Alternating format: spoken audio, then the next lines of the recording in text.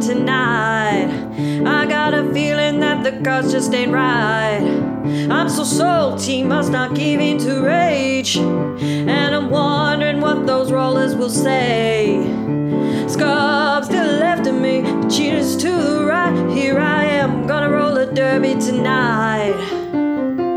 Gonna roll a derby tonight. Gonna roll a derby tonight. G'day everybody, welcome to a midweek episode of the Hidden City Roller Derby. I'm your host Simkoff, and here on this makeup episode with me is Remedy. Hello, how's it going? Birdie, aka Toriadori. What's up, boys? I'm glad to be back after a little bit of a sabbatical last week, but I'm excited to talk about the new shit. Yeah, and nobody else is here. It's just us three. A power trio today, if you will. Okay. Yeah, we cut the fat, you know. Yeah, we cut the fat instead of the usual horsemen of the L5R apocalypse. We're a power trio. Trinity. Cool. So Trinity. We are the L5R Fortune Trinity. I don't know where I'm going with this. Let's cut our losses. This analogy's going nowhere. Cool, man. So this is recorded on late Sunday night where 3 ECs have just been completed, Elemental Championships. We're still deep in the Children of the Emperor meta. We're like week 2 deep into it, and things are starting to become apparent. So I think, today we'll probably just walk through a little bit on what's going on with... So I haven't seen the results of any of these apart from a photo of Anil winning, which doesn't surprise anyone, I'm sure, at this point. But I believe he won with Phoenix, right? And what were the other results? Because I didn't even know there were 3 going on. There was a tournament in Madrid, which is in Spain, for those of you following along with Spanish geography. And Gustavo Caperin won it. He was playing Phoenix and he was splashing Dragon, fairly similar to Anil. And then we also had... And Anil, just for those of you who, aka MD, he won in Evansville, Indiana, which is in the United States of his Americas, with Phoenix Dragon. And then we also had a tournament in Sheffield, Yorkshire, in England. Rob Smith, who won, I think it might be his 3rd, it's at least his 2nd EC, but he's a bit of a monster. And he won with, he was playing Phoenix and he was splashing Dragon. So yeah, 3 results, very, very similar. It feels like Phoenix is pretty strong in the post-coat meta. Thoughts? Share them? Well, for starters, that's cool that Sheffield had one. I think that's a pretty cool town, city, town. We've got friends from there, so shout out to Sheffield. Oh. Yeah, I mean, Phoenix just... I don't know, have you guys played much with them? I've been playing a bit of the good stuff deck. It just feels like it doesn't have weaknesses. Like, there's no... It kind of feels like Dragon did at the end of last season, where there were just very few holes in the deck and you kind of had to get a little lucky or, I think Dishonor is still the one game plan that can kind of challenge it. What do you guys think? Yeah, I certainly know that the Scorpion Duelist deck, which I've been probably putting the most volume into, is probably... I'm fairly comfortable with the Phoenix matchup, but I do know playing most other clans, it's pretty tough. I'll tell you about a Lion deck later on, which I played in a tournament today, which I feel is okay versus Phoenix. I know you might combat me on it, but I'll tell you my experiences. But in general, I feel most other matchups are pretty Just to tough. clarify, is this Phoenix deck, are all 3 running Tadaka and 5 Fires? Like, were they all pretty similar builds? And Uji... Well, I can't speak to the deck list of the other guys, but I can only assume. I definitely know that Anil was running, 2 5 Fires and, the old Embrace the Void. And, all of the good stuff, the Tadakas, the Ujinas. I think he's so even the running deck, Atsuku. so as Bert's saying, it doesn't have very few weaknesses because it not only can shut down your opponent's hand, it can shut down your opponent's board at the same time. Which very other decks can do. So presumably, without 5 Fires, they would have... less ascendancy against big tower dueling decks, right? Because the benefit of having 5 Fires and just so they have guys with lots of skill. They don't have the duels, but with 5 Fires, they can equalize, remove the tower, and then take the game over that way.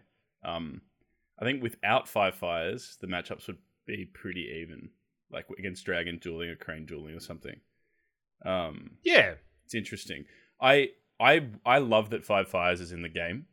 and I want it to stay in the game because there needs to be a safeguard against, putting 7 Fate on a guy and just towering him and using him in 5 conflicts with stuff like Indomitable Will or Against the Waves or whatever.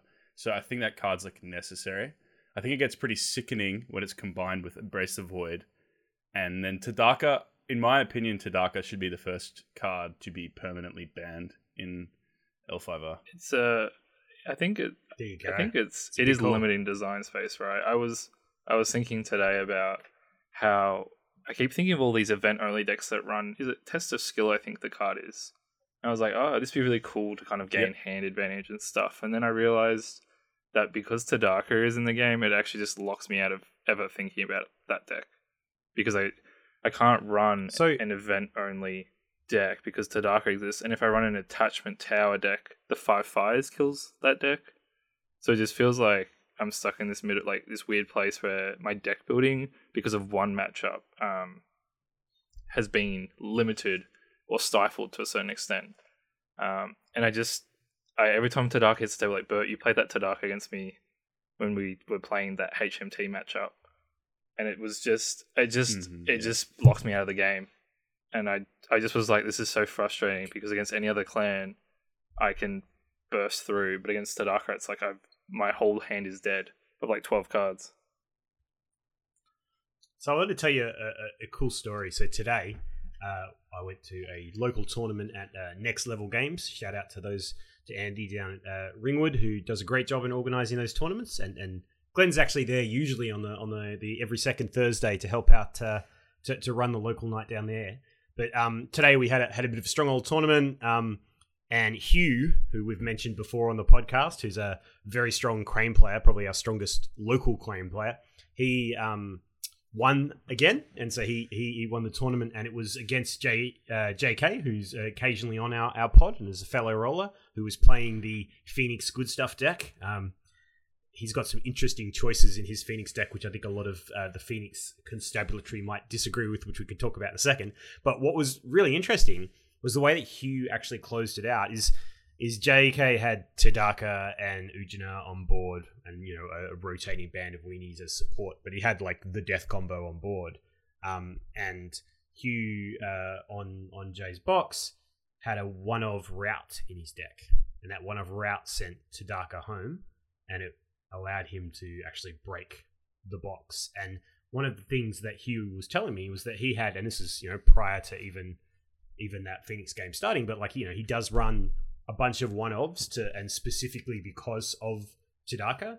And so he's got like one of route, one of fallen in battle, one of, there's a few different like sort of spice cards. And I think that as the card pool deepens, I know that it does warp the meta a little bit by having to make your decks with a bunch of one-ofs, but I think there's no problem at all in having a few spicy one meatballers.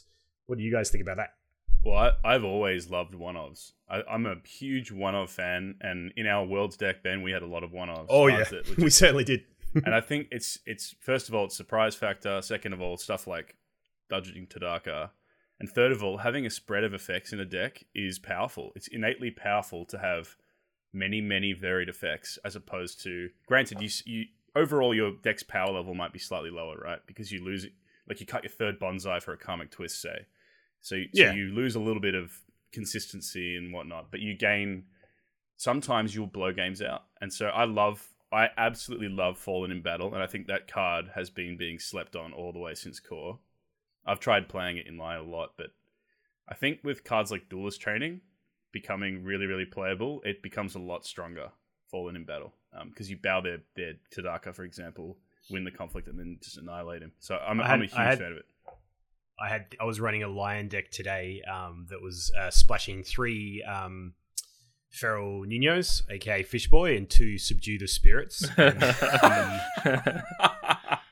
It was pretty good. Subdue the Spirits can give you like just the most disgusting force bumps when you're on box. But one of the things that it did do was it had that True Strike Kenjutsu, or whatever it's called, the new Lion thing, and so quite a few times I'm running 2 Fallen in Battles because it's weird to say this, but Fallen in Battles is a consistent card in that deck now. And I got my favorite scalp of the day was Toshimoko. Was used Toshimoko. Dude, nothing feels better than that. It had like, you know, a Morimoto's Day Show on it. It had like a whole bunch of stuff on it, right? But I managed to actually just get there. So who gets to trigger first? If you're first player, you get first to play player in battle. First player. So that's so awesome. So what the beautiful thing was, right, is I was first player. So it doesn't matter whether it's a win or a lose effect. It's just like, you know, that's it, that win or lose trigger space. That's the same window. Yeah. So I got to fall in battle before he could do that. And how did that feel, Benjamin? It felt really, really good. I still lost the game, but it felt really. I actually lost the game because of another Toshimoko. He brought out a second Toshimoko later on, and I was on box, and I had with the help of Subdue Away the Spirits, I was on like an absurd force, and I still had more military skill to come because I had like a charge and on a general as well available. But like it didn't matter because I'd used like my force pumps to turn on my Defend Your Honor in earlier conflicts. So I couldn't make a single guy, like his Toshimoko was pumped right up. And so I couldn't have a single guy that was big enough. I needed at least to have the same, one of my characters to have the same force as, you know, so you needed, Toshimoko. You needed a spicy one of Stay Your Hand. That's what you needed in your deck, Ben. Make more spicy one-offs. That's it. I think a one-off Stay Your Hand is reasonable. No, I think one-offs are fine because, it, like you said, it's a surprise factor. I would just say that the consistency of that route draw when you're on box is not there. Like, it's great that he could get through the Phoenix, but like Jay probably didn't pump up Tadaka. There's a whole thing, you know, there's a whole series of things that led to why there's a whole chain, and Jay later realized, and he certainly later realized that there was probably a, he said he was being greedy, and in the future he's still learning how to, I mean, he's traditionally been a crab player, he's played a bit of Crane too. But, you know, he was saying he's still learning how to play his Phoenix deck. And one of the things he realized he should have done was just, like, game block. You know, he got a really greedy. He left but it's still awesome to kind of get those surprise wins. I've always liked route and strength in numbers. Like, the move home cards, I mean, they're quite nice. I think route back in last year at the first CanCon, which was kind of the first Australian, sort of big Australian tournament we had, I think route featured heavily in your winning deck there, Bert. Mate, that's a last minute change. Last minute +1 route to go to 2. It saved me in Kozo as well. Like, just being able to deal with the Kachiko. Wait, you were playing route in your crab deck? For the Yujiaki. That's nice. I just was like, I can't be bothered dealing with these characters with clouds. So we'll just send them out of the conflicts. So maybe I might just we could talk about each of the clans a little bit quickly, but I wouldn't mind just sharing my experience about playing Lion post-Coat. I have really enjoyed it. There's a lot of different ways to play it, but forgetting about whether you think they're tier 0 or you think they're like absolute gutter trash deal, forgetting about the relative power level is, I think, previous, in recent times, pre-Coat is quite often have been described as miserable to play because you just feel like you got a hand of nothing, and even if you could play your hand, you can't really do anything. And you really felt, well, I mean, at least I did, I always felt fairly helpless for the last probably 6 months or so playing Lion. But now with 2 key cards, Hand to Hand and Defend Your Honor. Defend Your Honor, I tell you what, that card is absolutely fantastic. And I've just really had a ball playing them, and they feel super playable. And, I don't feel miserable about it at all. Like, there are answers for everything, and, the opponent might have answers to your answers. That's fine, but, like, you're still in it, and you've still got moves you can make. And I think there's so many different ways of playing them, and I've rediscovered Old Box. I've just kind of put HMT to the side for the time being, and I've concentrated on, making my, probably playing less conflict characters and more balanced deck with balanced attachments and Banzais and like other force pumps and stuff, and I don't know, it's had a lot of fun. Have you touched Lion much since Coat, Bert? I would just like to take credit for saying that HMT was unplayable trash. It turns out that has been resolved. You did say that, and Yojin's back, and I'm correct as usual. But I'm not so masochistic to play a lot of Lion since Coat. My big problem with it. It's good that you're having fun with it, man. Like, I've always found Lion incredibly fun. That's never been the problem for me. But losing, 7 out of 10 games to what I consider like weak opposition or just random Jigoku jungle games, that it eventually weighs you down. Jigoku jungle. And the big problem... I'm not losing to jungle though, man. Like seriously, good. like that's good. Yeah, I'm just not. I'm definitely, and I'm having really like the games as Phoenix. They're super exciting and fun, and they definitely feel interactive until basically I feel like when our best deck was HMT, you kind of had till turn 3 and then you expired. I feel like now against Phoenix, you've got till turn 4. Against Phoenix. Like until the Tadaka lock comes down. I'm running a few one-offs and there's certain things that can help. Sabotage, but right? If you're keeper, you can, I guess. Do you feel like Lion splashes? Do you feel like Lion? I feel like Lion of all the clans, you could splash any of the 7 clans and build a pretty fun deck. It's beautiful. I was playing Crane. Yeah, but the reason that's plausible though is because the core deck is weak. So it's like, I lose 5% of my win rate, but it's not a big deal. Because win rate is not why I'm playing. I think now it's changed. No, I think it's like way looking at it. I think you could go like, I want to build a Dishonor Lion deck, and you can go with Scorp or Dragon, and it'll do quite well. Or you could be like, I want to go aggro, and you can go Crane. Or Phoenix, or maybe, and then if you wanted to try a control deck, you can go Unicorn, or Crab. I just think there's like a lot of to me, there's very clear ways you could build the decks, and each of them, you're right, would have the same fundamental dynasty side probably with a few changes to the 4 cost, and 2 cost side, but the conflict deck, like you said, it's quite weak for the Lion cards, but you can kind of mix there. It's getting better, man. It's getting better, and there's more neutrals. It really is. Like my big problem with Lion still, and I think this part of it has gotten far worse over time, is the lack of core game plan. There's no core identity to your deck, and so you can play at playing another clan's game plan. Like you can try and dishonor people, but you're gonna get destroyed by Daisho dueling decks who are just siphoning honor from your weenies. Or you can try and play, a Crane Splash that has political rivals and Noble Sacrifices, but you're just better off playing Crane. And so my big problem has been, for a long time now, is just that there's no one thing that Lion's best at. Like, every other clan has one way to attack the game that they're best at, and so you have it, and then you can make variations on that. And I just feel like that's just absent for Lion. And I'm hoping the clan pack shifts that.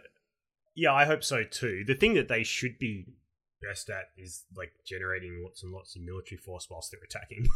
That's Lion, right? Rush, aggro. Which in a way they are one in almost, 5 conflicts. Like Phoenix can generate a lot of skill. I think the charge for Greater Glory just kind of neutered what they were meant to be the best at.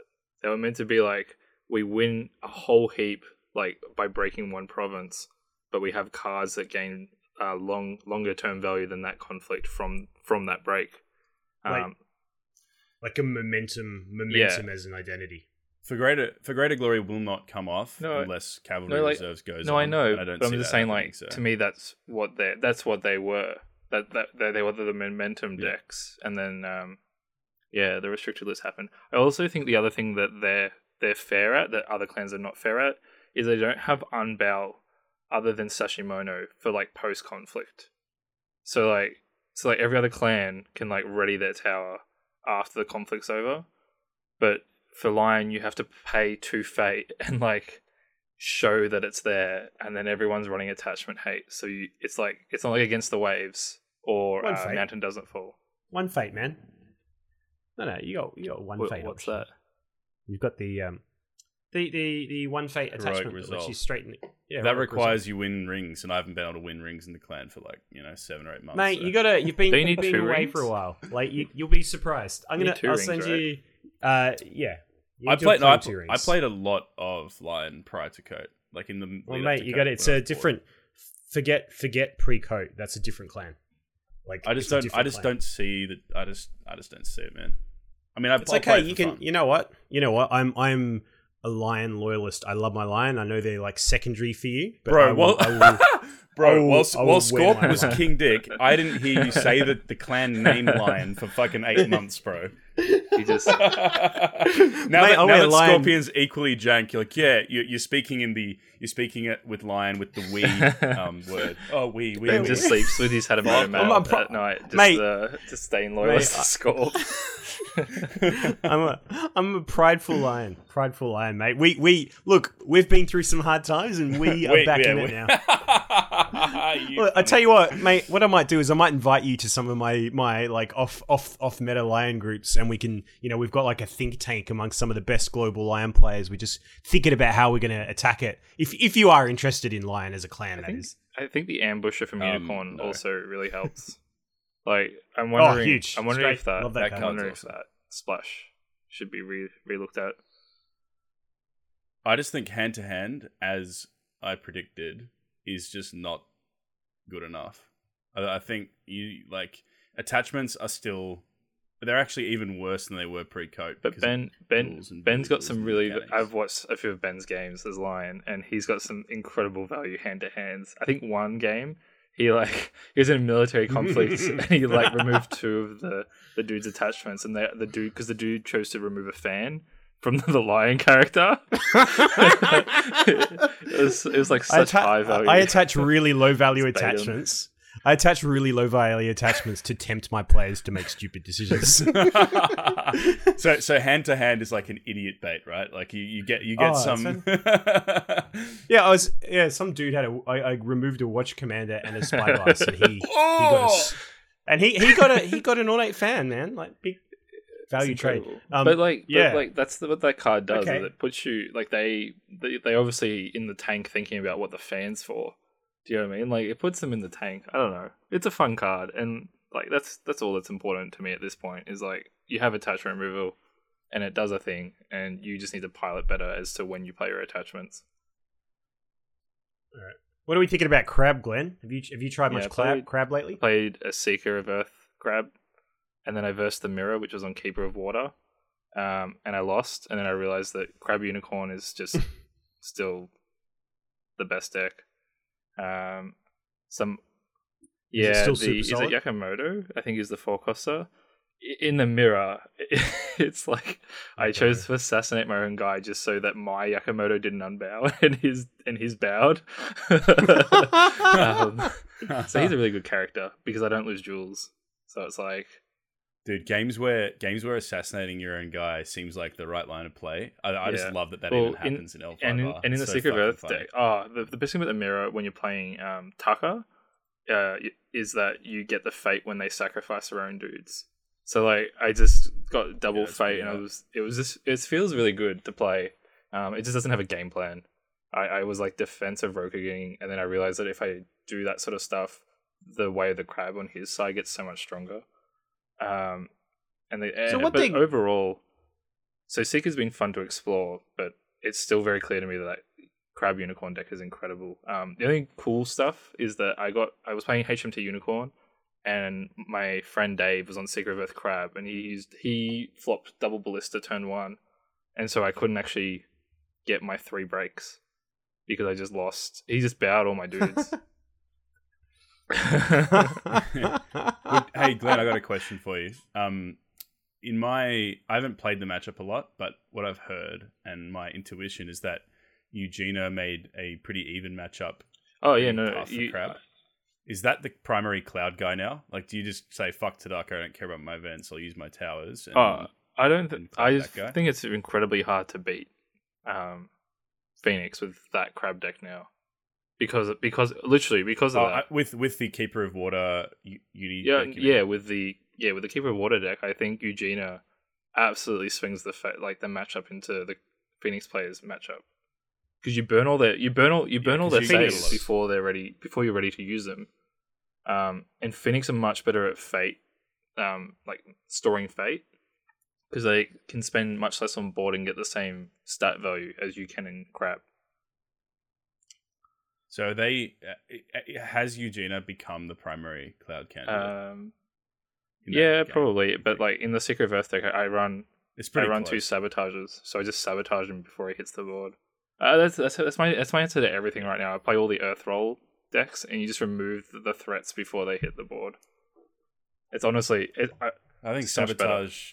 I'm still mad it's not neutral. I'm still mad it's not unlocked. Well, I wish people that have been playing Peasant's Advice against me more. I just think the power creep is so big that rather than dealing with these big threats, I just go like we're putting you in the dumpster bin before we have to deal with you. Because on turn 1, what all these people seem to be doing lately is like they just store up a whole heap of fate and then they put like 4 fate on their character turn 2. I'm just like, this is so stupid. So I go, well, then I'm just going to discard them before you can play them, and then you have to rely on on the variance of your next flop. So the only real way to punish doing that turn 1 like turbo investment banking Johnny Shen method is, I think right now, probably Unicorn HMT is the only deck that can force your opponent to actually start investing. 100%. The only thing I'll say again, sorry, just back to Eugenia, I think what you'll see clans switch to is honestly they'll run 3 of that Sepin Hidden Guard. I honestly think that's the way you deal with that Phoenix deck currently. So you cut your Mere Mystics and you run that instead. Are you running Finger of Jade? Because that can also stop it, but like you got to see him, right? And then they run Let Go because they're on Dragon Splash. But if they let go, it doesn't matter because they kill your tower. Because like the attachments will go away anyways if they can kill the tower. So it doesn't really matter if they let go of the Finger. But Finger counts as a reprieve essentially in that instance. So if you have reprieve as well or an Iron Mine as well, you're asking me to store a lot of fate in Crab. I understand that it makes the matchup tough. I think that's why Phoenix is so good, because they don't have a matchup like that where, like none of the new cards are like poison bullets. No, well, the closest that Phoenix had, or I believe has currently, is the HMT Unicorn deck. The only reason they actually have a fair matchup is because they have, well, the 2 things. They have Eugenia to just remove like all your non-faded dudes, and they have Eugenia destroys. And they have this way of power. So like it. Even early in the game, when you get like the breaks, they're still winning because they get the rings, which is more important.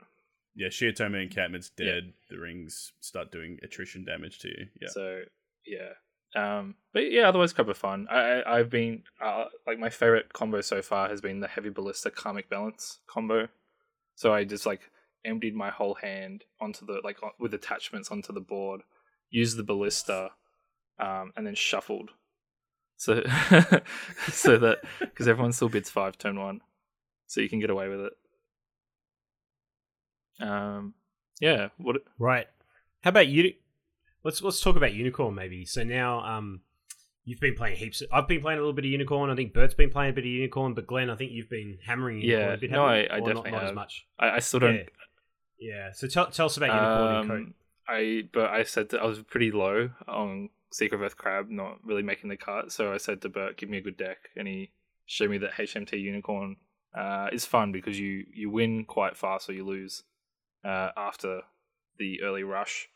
It's such a unique playstyle. I feel like it's the first aggro deck I've really experienced in the game. So you can go low turn 1 and just buy a whole heap of low cost characters just to poke and then force pump with the ambushes, or your bonsais, and you basically run no political conflict cards. So your whole game plan is on trying to break 3 provinces turn 1 full of military, and then either cav reserves or use Jin in the second round on the box to win the game. It does feel a bit like Core Set Lion, where you're buying guys with no fate and you're for greater glorying. The new method is you buy guys with no fate, you break provinces, and then when you get to the box and you're out of juice, you play your cav reserves, and then you. I love the play style. I want that. And the best part about it is that you put like I put talisman and spyglasses on like these, the 4 and 5 fed investments that come out turn 2. So you just put on all the really good attachments onto your opponent's dudes so that they stay around. So you just put the talisman so you don't get broken on your box, and you can also swing them into Appealing the Fortunes whenever you want. It's good fun. I do think that I really like the way Cav Reserves is being played, because that's kind of what the card says. Like, it's, hey, you've run out of you've run out of shit. Quick, we need to get the Cav Reserves. Here comes the cavalry. And, Two highlights from Coat for Unicorn though is the challenge in the fields. It's such a fun that duel. It's a 0-cost duel that you do a military duel where you get +1 for each of the additional characters you have participating in the conflict on your side, and whoever loses gets sent home. And so when you're winning a conflict, you can send someone home that's blocking you, and when you're losing the conflict, you can back out so you can defend appropriately. It's a whole heap of fun, but even better is the Honest Challenger. Like, that guy is so fun to play. I went into a conflict where the crab player blocked me with a Casada, and after I got rid of the action trigger and all that, I Cav reserved 3 Honest Challengers into the conflict, and I harpooned his entire board into the defense, so that on my second conflict, I could just go in and he couldn't unbow. It was beautiful. So if you've got warriors on the wind for coming up in the Unicorn pack, yes, have you seen warriors on the wind, Glenn? Yeah, which that sort of synergy. Yeah, which lets you move all of your Cav characters home, drag them all in, and then go home. That's fantastic. Cards like that, or cards like Honest Challenger, are made so much better by Captive Audience being in the deck, because then your second conflict's actually a massive threat as well, and then you can do HMT and then do your third conflict's also a massive threat. I actually like seeing cards like Way of the Warriors, especially if that's a one-off. I like seeing them enter the meta as well, because what that's actually doing is it means that your deck has a game plan that's not exactly the same as all of the decks we've seen before. Like, the whole movement angle that Unicorn have is becoming really, really cool, and it gives you like other angles of attack. It's not about, oh, I've got this attachment that needs to stick, but he's got let goes, so I'm kind of like meta-ing, bustering that stuff. It's a different angle, and I like decks that have different angles of attack and different ways of, different solution vectors, as my it's not as binary, is it? And I think that's what makes the game fun. When the game's binary, it's not fun. Like, I think Unicorn is the most unique. Unicorn HMT is the most unique deck out there right now, because there's no other aggro contenders. Like, Lion can't do it anymore. Yeah, but I want what we need in L5R, in my opinion, is for that archetype to be present in multiple clans and to be strong enough that it can win tournaments and is either tier 1.5 or tier 1. Because right now the way I see it is, you've got Phoenix Good Stuff, which has Tadaka and 5 Fires. That's one archetype. Then you have Dueling Towers, and then you have Unicorn HMT, and then there's a fourth archetype that we want to talk about at the end of the cast, I think right? The other thing to consider, though, my only concern right now with the game is just the prevalence of unbow. As in, it's not conditional. So, it's not like unbow a 3-coster or unbow, a character with no attachments, or things like it just feels like right now, you're able to just get one really strong dude out, and it's really hard for an opponent to be able to keep that guy bowed. Yeah, you have to match their tower with your tower, or find some covert and those sort of things. But I just feel like the amount of to me personally, I just think the game would be much more diverse if it was following the thematics of people coming and going, your characters leave play and you're getting new characters enter the story, rather than 5 Fate Tadaka, this dude's. But I think, wasn't there at the start? I think at the start of the game there was an article written how characters staying around and permanence is kind of the central theme to the game. So I don't think that would really change.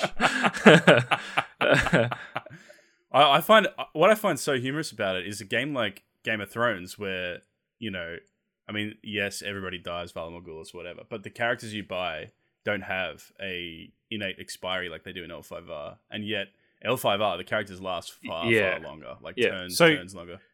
So I want to make a little comment here, right? And I totally agree with everything you guys are saying, right? However, I always like to be the glass half full guy, right? And one of the things that I've seen in personal experience playing this game in Coat, and I think that it will theoretically, hopefully it keeps going this direction, is because the game's getting sharper, because it's a deeper card pool, so whatever solution vectors you've decided to to put your train on those rail lines and go for it. they're getting stronger. So I found that Fallen in Battle, for example, is more reliable. I'm seeing that in my Scorpion deck, and probably with Social Puppeteer, and I'm sure Glenn can attest to this, that things like I Can Swim are becoming more reliable. As we start to see the PK stuff, like the just remove a character from the table stuff, becoming more reliable, then what that means is that those tower decks become more like it's scarier to put all of your eggs in one basket. Because at the moment, I feel like, especially like if you look at people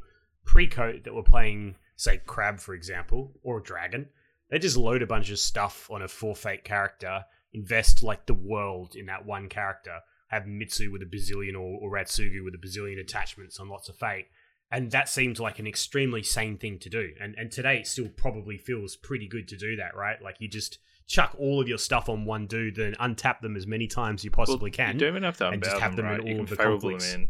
Like there's like no. But the point is, it's correct. Repeat value, right? It's like you're getting massive value. But when targeted kill becomes more accessible, well, as it is becoming more accessible, I think those units become that strategy becomes less dominant. It's probably always going to be strong, but it will be I think dominant. So I think that's also then you'd see a shift where rather than filling their deck full of 40 incredibly strong like pumps and all that, they then have to expend 6 cards on like 3 above questions, 3 Finger of Jades. Like you're right, like it alters the deck building on both sides, right? Like one side gets more kill options, the other one gets different ways to try and prevent those kills. Like it does shake up deck building on both sides. So I definitely agree with what you're saying there, and that is exciting. Where like maybe you're right, where it does shift that way. I just think right now, to darker of all of them, like you're one Earth Ring away from losing that game plan. Like because if they hit your Fallen in Battle, the only way to get out of it is karmic balance to get your. I mean that's another meta card, right?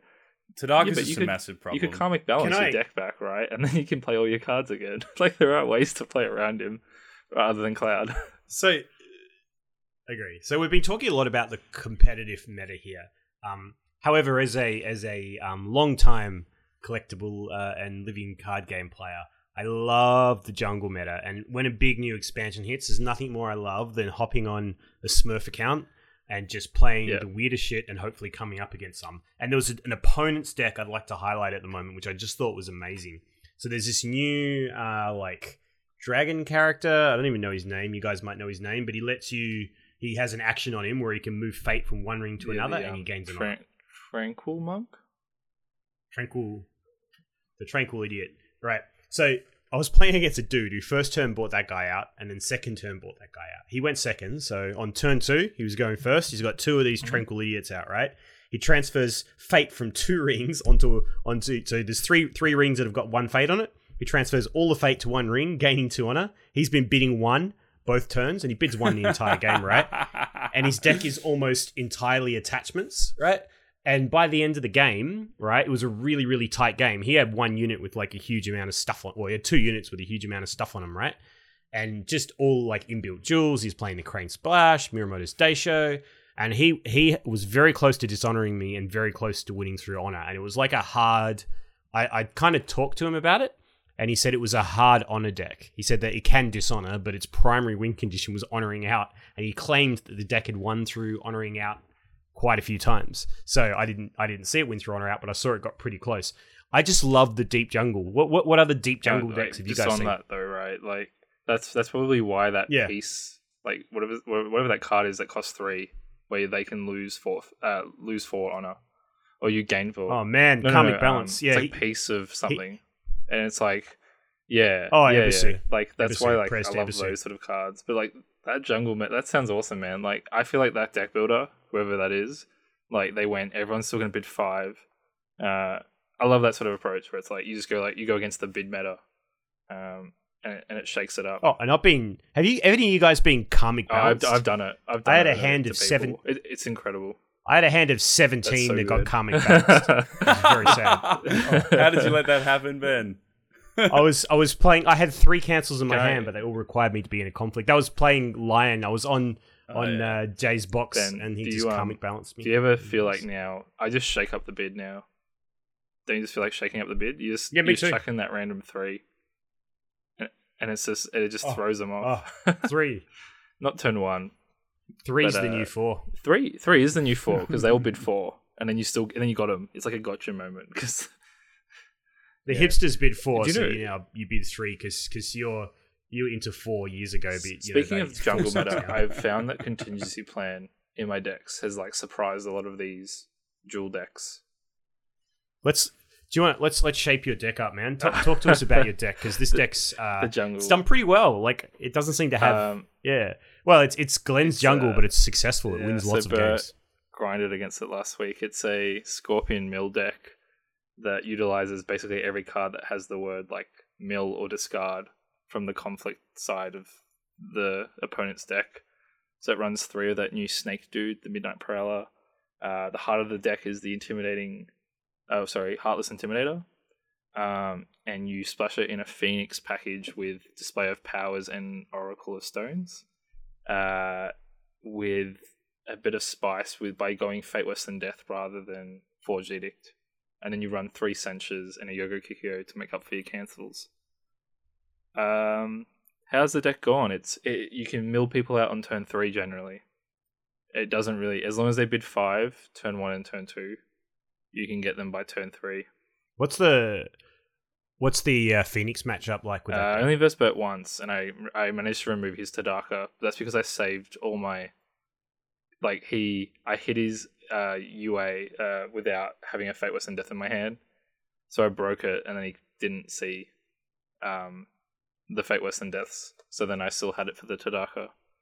I don't think it's favorable, but you can definitely get some surprises, like you can do Display of Power, get the Earth Ring off them, so then you can play cards.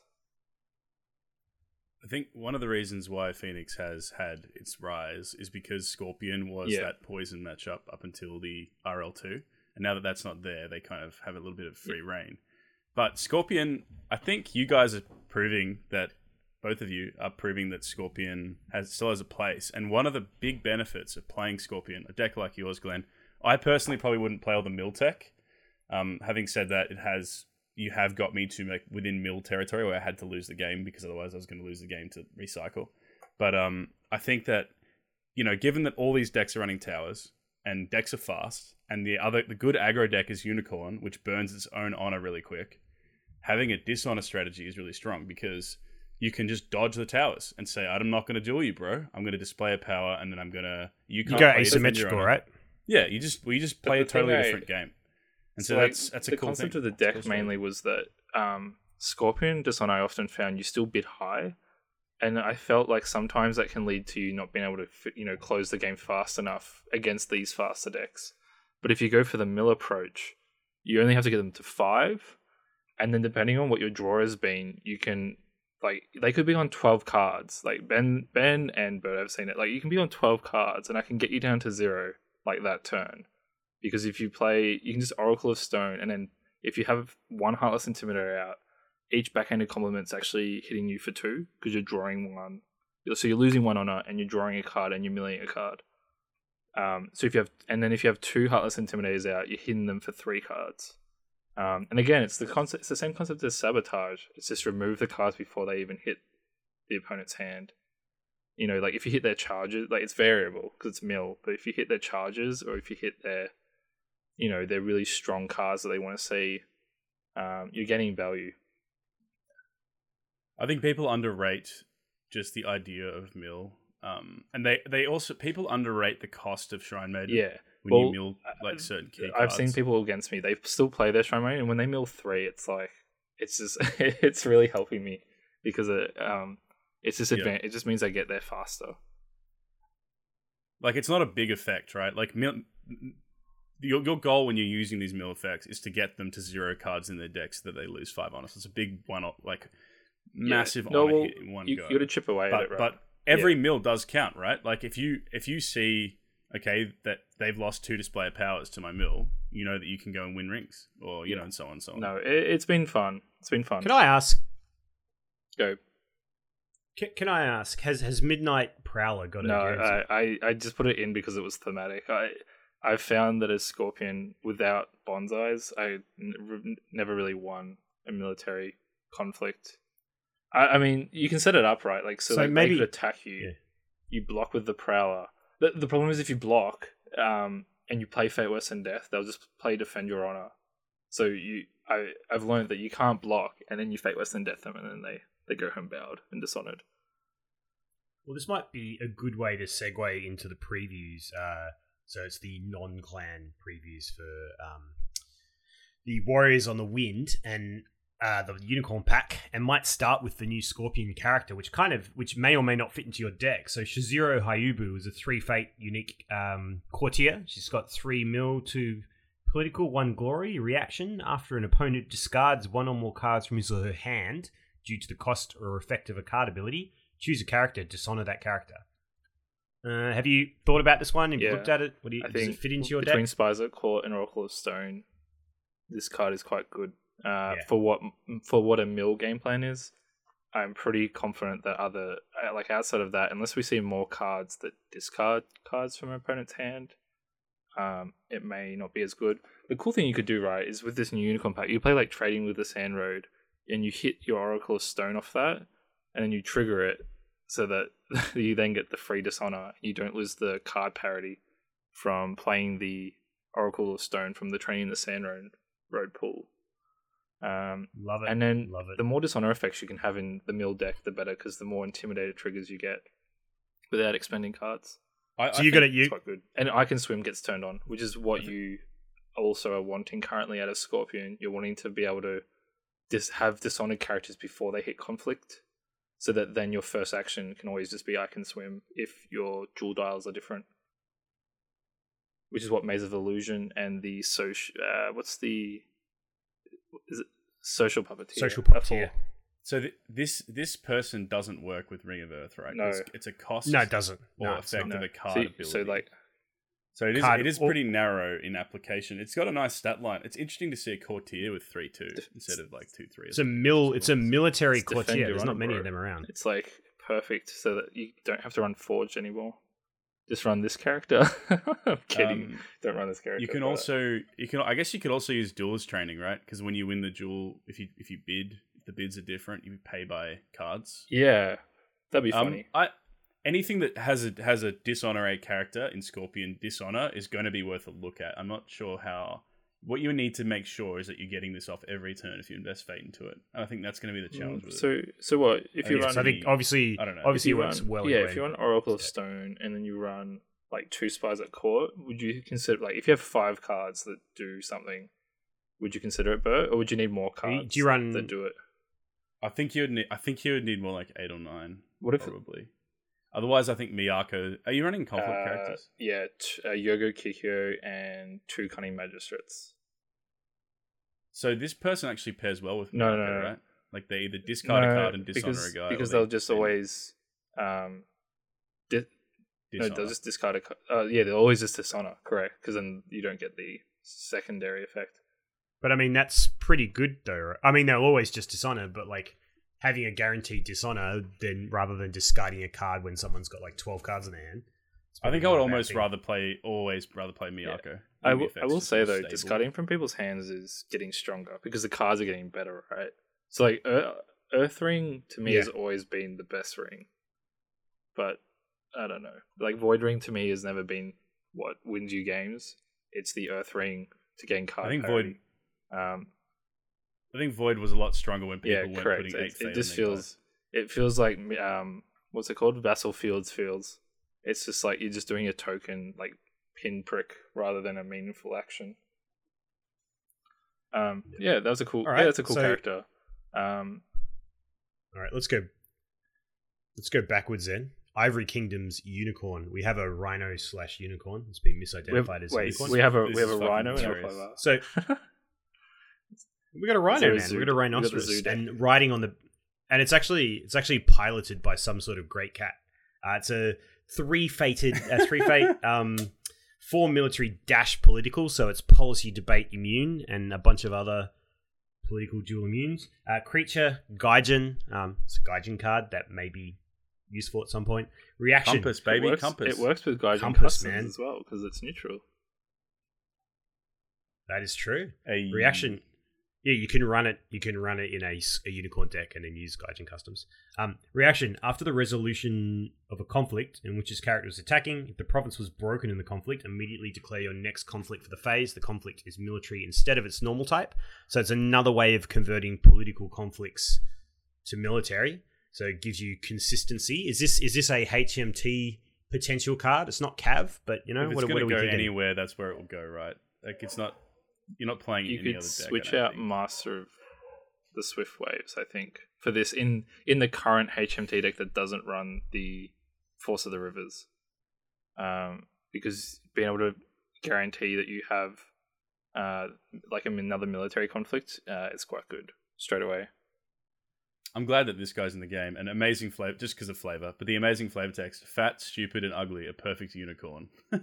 It's weird though, right? So you can't you can't use it with Kaiden Bayushi because like you'd win your first military and then you immediately have to declare your next conflict, right? It's like breakthrough. Yeah. So you can't like have him dishonored and then unbow him. There's no window to do that, right? Well, unless you can't have an attachment, so you can't have a Sashimono on him. So yeah, there's probably not a lot of ways for him. I don't think it'll see play. Did you? One thing I do like about it, well, two things: Zero Glory. I think that's great. And then the other thing is that the quote that the fat, stupid, and ugly quote, that's by Caliph Haroon. So Caliph Haroon, that sounds very much like a Burning Sands title. So I do like I do love when they slowly I always love when they sort of foreshadow things by including in flavor text some cool stuff, and they're like, because this says Ivory Kingdoms, and Ivory Kingdoms is beyond the wall up north, and and then you've got Caliph Haroon, and that's like a Burning Sands title, so it's kind of like teasing that one day we might get to see what's beyond the wall. Yeah, really cool. The mountain, wrong setting. The mountain. It seems like the next card. Yeah, it seems fine. It's like 4, so what Defend Your Honor works with it. There's a few cool interactions with it. There's just all these L5R nerds yelling at me for calling the spine. I was deep in the jank tank of thinking of how to do it in HMT where you can use Smuggling Deal on his reaction. So like favorable bloom into the second one, and then Gaijin him to unbow him, and then Smuggling Deal to trigger it again. The big problem is the immediately declaring the conflict isn't that big of a benefit. The benefit is flipping pole to mill, which you already have. Yeah, but with that Warriors of the Wind thing, right? You could like charge him in and then send all your cap home for the second conflict. Like it's sort of like I'm not seeing it. We'll see. All right, Ben. Next card.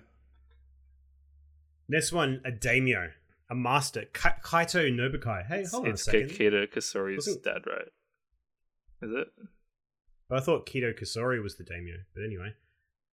Kaito Nobukai, a 2/2 for 3, a courtier and a daimyo. So pretty terrible stats, 2 glory. Action: during a conflict in which his character is participating, sacrifice his character, bow each participating character. Characters cannot be moved to this conflict. The art of archery is the art of letting go. Really cool, interesting effect that we haven't really seen before at all. It's like incredible cost and an incredibly powerful effect. I think this might be a 1x. Like it's probably worth trying out. If you're in games where you're behind, like against HMT, and you just need a turn to rebalance, it's really, really good. It's like what about as a box defense? Yeah, it's great for defending your stronghold, but I think it being a dynasty card is what makes it tough because timing it is going to be really hard. You never ever want to see it early game ever. It's going to be a tricky one to find. It goes in the no deck, guys. Just IMS no deck. Just that deck that just says you cannot play L5R. Just add this in. Oh, it just was like Tadaka and lots of event cancels. It's Tadaka, Lighthouses, Conjuro District, Emperor. Like it's just you don't play L5R. It's beautiful. All right, should we move on? MP deck. All right. This is a two Costa Bushi, Agasha Taiko. Unique she is. The Agasha family are a family of Nodu Shigenja. This one is not. She is a Bushi. 2/2, 0 glory. I like the 0 glory. That's pretty sweet. Reaction: after you play this character, choose a non-stronghold province. That province cannot be attacked this round. How could it be wrong to seek the enlightenment that Izumi so effortlessly possesses when we all walk towards Tagashi's wisdom? So that's what I ask you all. First of all, this card has some of my favorite art I've ever seen in the game. It really reminds me of the Curse of the Golden Flower that is shown in the Yomu film, which I just absolutely love. So check that film out if you haven't seen it. Great movie. That's all I'll say that's positive about it. What about the perspective on the art? Like the flowers? Do you notice the perspective? It's so cool. The bottom left of the image, the flowers actually feel like they're popping out at you. Yeah, and then the background's out of focus, which it looks almost cinematic. It's you guys don't sound excited by a 2/2 that can be assassinated. That's what I'm hearing. Yeah, I think 2 drops are really, really hard ass. Dragon's got a stacked Dynasty deck, and then it's another problem, same problem with Nobukai that we just reviewed, is that timing is the issue with this. Because turn 1, when all provinces are face down, does nothing. And then at the end of the game, if your stronghold's revealed, it does nothing, and you never want to see it. So I think it's just, and the effect is kind of marginal. What if you bait them, right? Like, they're on Chasing the Sun, and you say and then you say, no, listen, and then you go, you can't attack Restoration Balance. They don't know it's Restoration, but you can't attack here, and they go, I'll go somewhere else, and then I'll Chasing the Sun into it. It's like, gotcha. Mind games, I love it. Yeah. I do like you think that might be a thing one day. No, maybe it is in the Shiro Shonen deck. Who knows? This is in the pack because it's trying to deny the 1 fade off the unicorn box, right? Yeah. Shiro Shonen. Yeah. True. Okay, so here's a card we can disagree about. Ikoma Anakazu, who's a 4-cost 3/3 conflict character with 2 glory from Lion, who's a Bushi and a daimyo, so he's the boss of the Ikoma. During each conflict in which this character is participating, it gets +3/+3 if your opponent has broken 1 or more of your provinces this phase. So if you've already lost, he's pretty good. And his quote is, you dishonor yourself and your clan with this rejection, mistress of the impetuous wind. So he's really angry at the unicorn. And it's got 4 influence. So Bert was asking what theme, Lion needs a game plan. And it seems like FFG is providing one where it's lose more to win. But what do you think? Dude, if that's our theme going forward, I am rock hard about that because I loved Martell in Game of Thrones LCG 1.0, and I love that's a great theme. I love playing. It's a theme of revenge as well, right?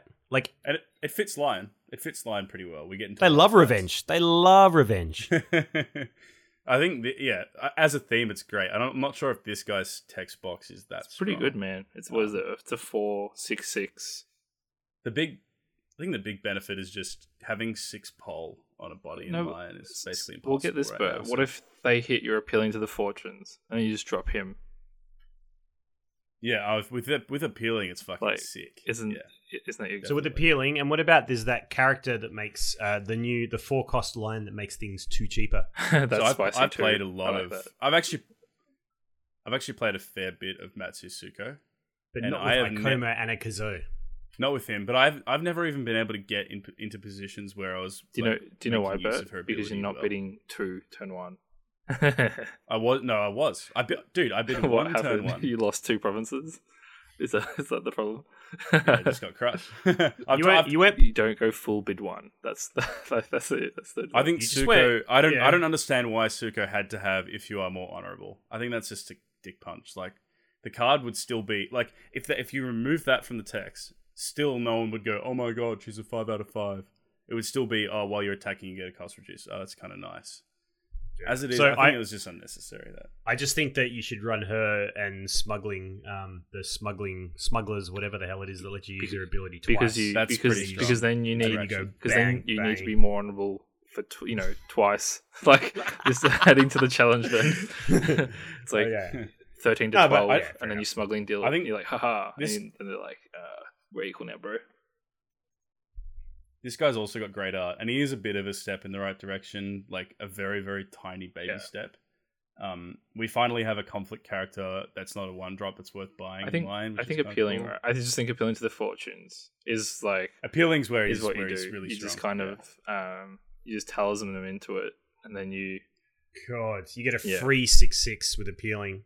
He's also super, super good when you can't get through Kurimori. Correct. Because he's a 6 pole. He's like anti-dual as well, right? So you've lost 1. And I think you'd probably play 1 or 2. 100%. What do you think of the 4 influence, though? I thought most of the unique conflict characters you couldn't splash. And I thought I think it's kind of weird that a daimyo would ever, align with another clan. But I guess that is effectively saying you can't play this guy. Well, I'll be real. My first thought was unless unicorn. So like I run the Ready for Battle hand-to-hand package instead and put one of him in. Yeah, because you're running Appealing in that deck too, right?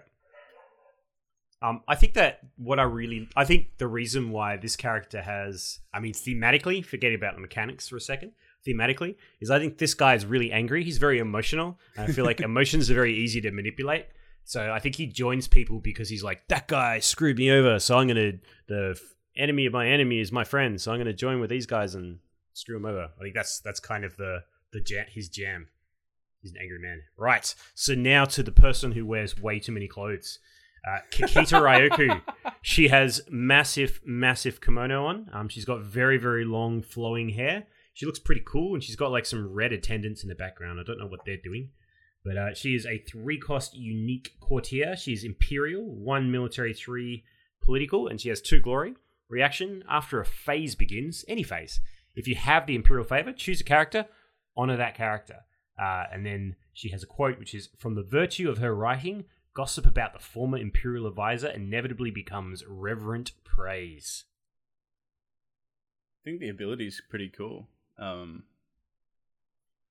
just worry that Crane have quite a strong dynasty overall, and have a political body isn't one of their weaknesses. I think part of the reason why Toshimoko got a lot of praise and is included in decks is because of his huge numbers in the red stat. So I don't know in this climate if you really need her. It adds consistency. Honoring a character in Crane is always good. My fear is that Crane's one weakness was if they couldn't find an honor card turn 1, you actually got to have a turn before it all got cancelled.